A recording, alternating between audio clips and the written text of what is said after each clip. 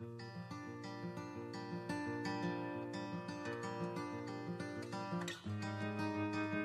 is April the 6th. What does it mean to wait on the Lord? Let's find out together as we read Psalms 38 to 41.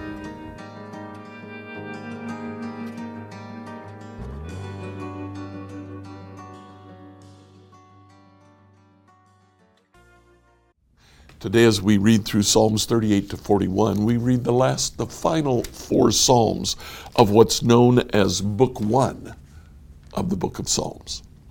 From Psalm 1 to 41 is Book 1. They are all Psalms of David. Beginning in Psalm 42, we have Book 2. We'll start that next week. There does seem to be a coherent theme in these final four Psalms. For example, in Psalm 38, verse 9, "You know what I long for, Lord. You hear my every sigh." So the question comes, what is it that David longs for? As we drop down to verse 15, "I'm waiting for you, O Lord. You must answer for me, O Lord my God." David longs for God himself. In Psalm 39, verse 7, "And so, Lord, where do I put my hope? My hope is in you." And then again in verse 9, "I'm silent before you. I won't say a word." David still longs for God. Psalm 40, verse 1, "I waited patiently for the Lord to help me. And he turned to me, and he heard my cry." Then again in verse 16, "May all who search for you be filled with joy and gladness in you. May those who love your salvation repeatedly shout, 'The Lord is great.'"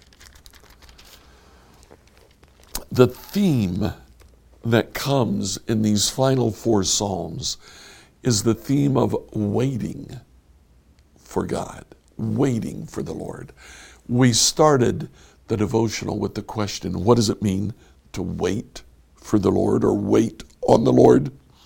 There are actually two different words that are used for wait. Psalm 40, verse 1, "I waited patiently for the Lord."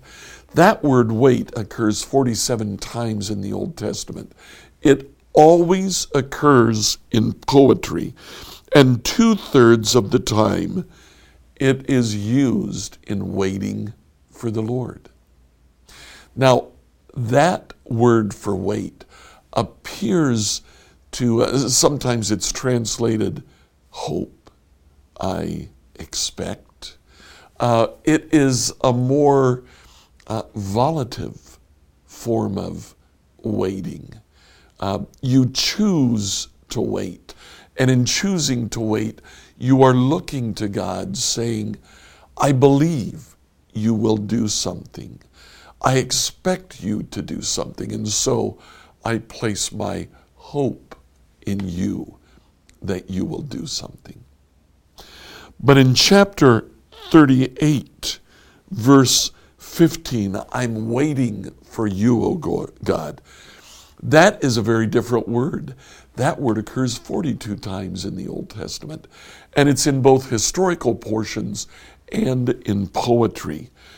Again, over 2/3 of the time that it's used in waiting for God. But this word is different. This word talks about patience, about physically waiting, about delaying action until you hear from God. I wait for God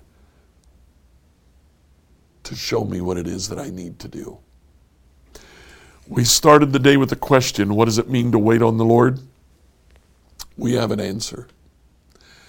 To wait on the Lord sometimes means we are patient before Him. We look for His guidance and direction.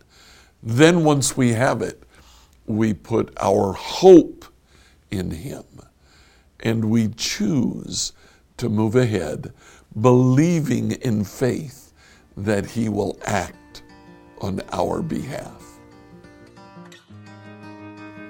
Like, follow, subscribe, and share this devotional on whatever platform you use to listen to it. Email your questions to us at questions@becomehope.com. Tomorrow, we'll ask the question, can I be forgiven